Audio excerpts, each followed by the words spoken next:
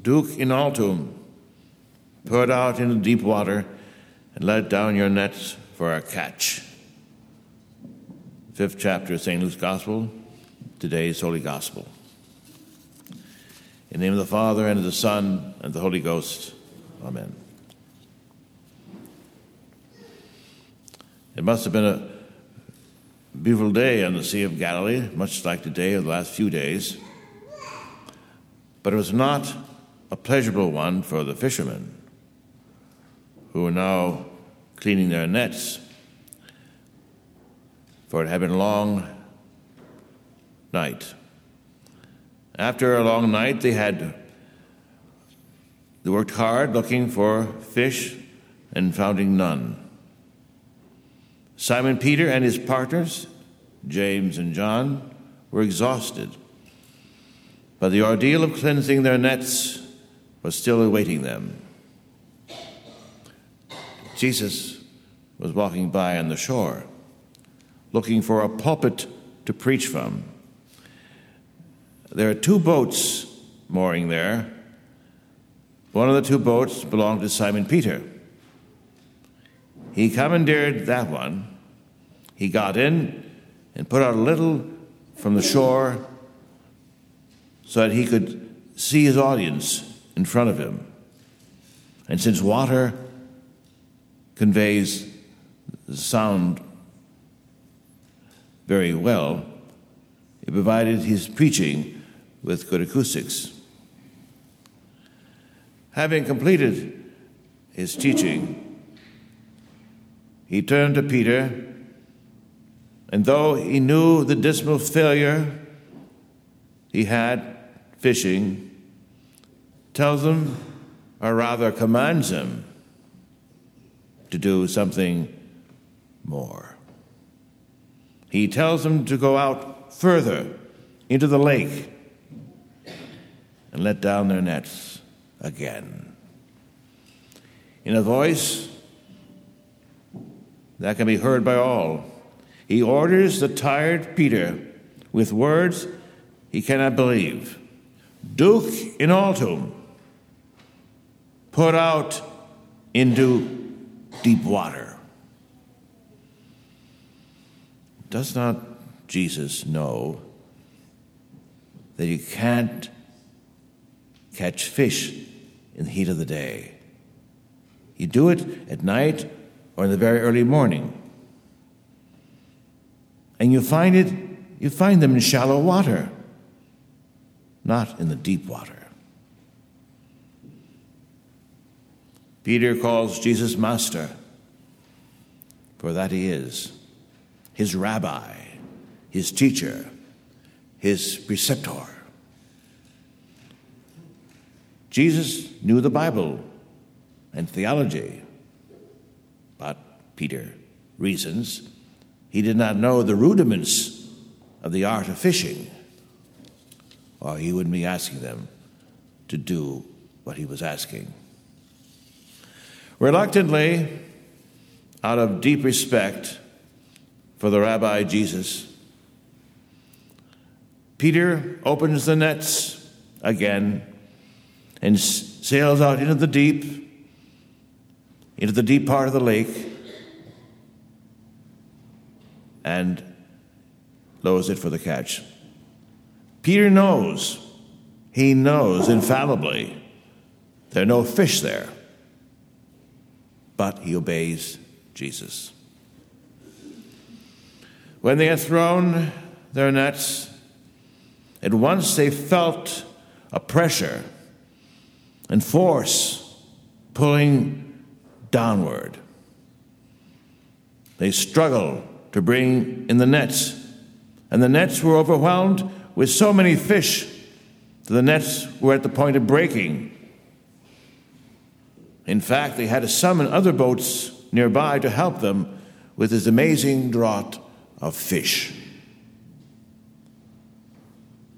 Stunned, Peter recognizes the impossibility of what had just now happened, and also its inevitability and undeniability. Back again on the shore, Jesus looks at Peter, now shaken by the tremors of having seen this miracle, and recognizing the full import of what had happened. Then Peter falls down at the feet of Jesus and begs him, implores him to go away, to leave. Lord, depart from me. Go away from me, for I am a sinner.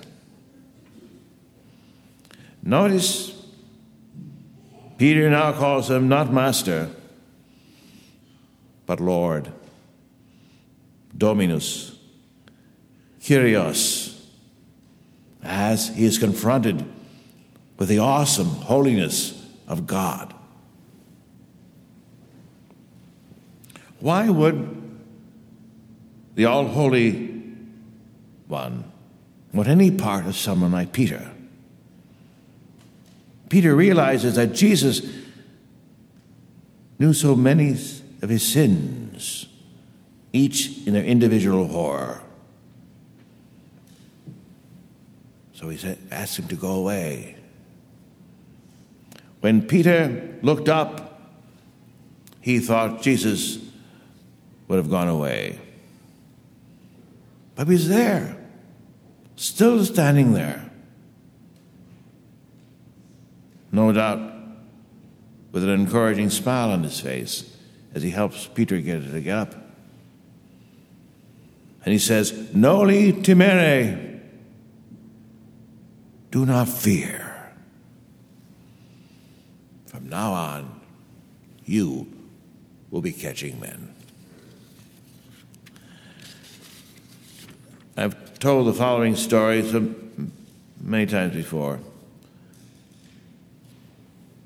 but I don't mind repeating it because it's so true and so needed to be known. Some time back, when I was living at St. Rita's in Alexandria, this passage from St. Luke's Gospel came up as a reading in ordinary time. I read the Gospel aloud and then began my sermon telling the story in my own words, much like I did just now. As I finished retelling the story, I noticed from where I was standing in the pulpit, and at St. Rita's is a walk-up pulpit, so you can see quite a ways to the back. I noticed a tall young man with long hair, very scruffy looking, seated near the rear of the church. He got up and left. Well, that bothered me. This story of Peter's confessing of his sins, and then Jesus staying nevertheless. Why would it send someone away from his mercy? All day long, it bothered me. That night, there was a loud pounding.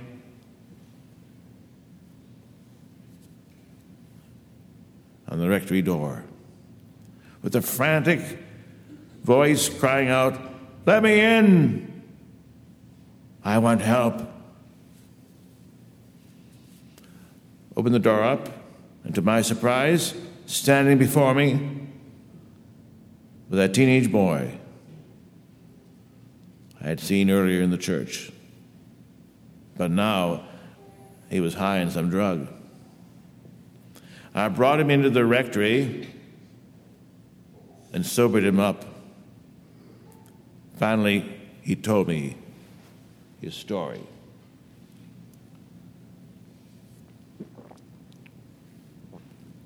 He was 17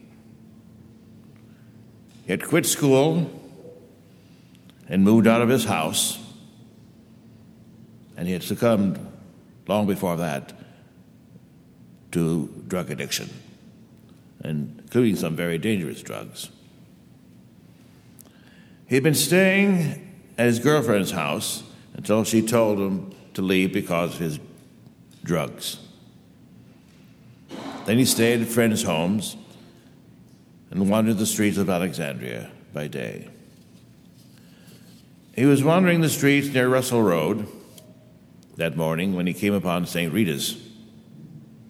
He was Catholic, and he went inside, and I was celebrating Mass. I read the Gospel and then retold the story in my own words. He had been listening very intently to the words of the Gospel in my retelling. And he identified with Peter. Peter thought, how could Christ bother with someone like me? Peter, no doubt, thought he was the worst person in the world. Why would Jesus, the All-Holy One, want anything to do with the likes of him? Sinful, dirty, soiled, garbage, trash. That resonated within this young man. He, like Peter, thought Jesus would go away, far away from him. But he did not. He stayed and even made him an apostle. This realization went like a mighty explosion in his boy's life. The epiphany of a loving God strongly loving a sinner like him. The boy had gotten up during the sermon not because he was indifferent to the call of Christ, but because he had been snared in its net. He left the church to go to the rectory for confession. But there was no one there. So he came back in the evening, but this time he took a drug to try and quell and quiet the pain of the wound. The sudden awareness of his sins had opened. He had been pierced by an arrow from the quiver of the divine archer. What joy to be so wounded. I heard his tearful confession and gave him absolution. It was 6 months later. I was washing my car, and I felt a hand on my shoulder. I turned around and I saw the young man, now clean-shaven and beardless, dressed very well, and he was smiling. He told me he had reconciled with his parents and had gone back to school. He was at Mass every Sunday, he said, and he was free from drugs. He told me that he had gone through no program for drug addicts. He had taken no drug to help him with his addiction, although the things are very helpful for those who need them. It was the encounter with a loving and forgiving Jesus, as proclaimed in the Scripture. And it was the cleansing of the absolution of the sacrament of penance that had healed him. He was so grateful to our divine Lord, who had deigned to reach down to him in his misery, as he will do to all of us.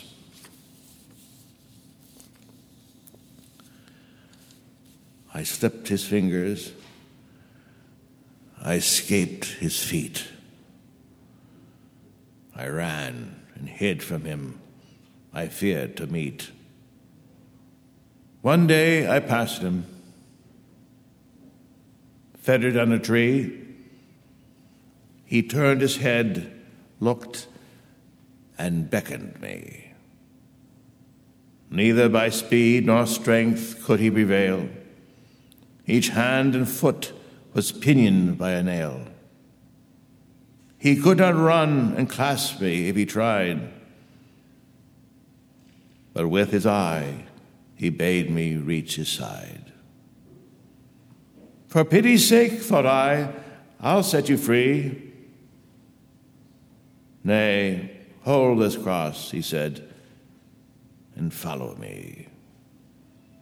This yoke is easy, this burden light, not hard or grievous if you wear it tight.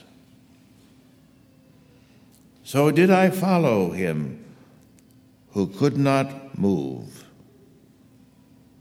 an uncaught captive in the hands of love. In the name of the Father, and the Son, and the Holy Ghost. Amen.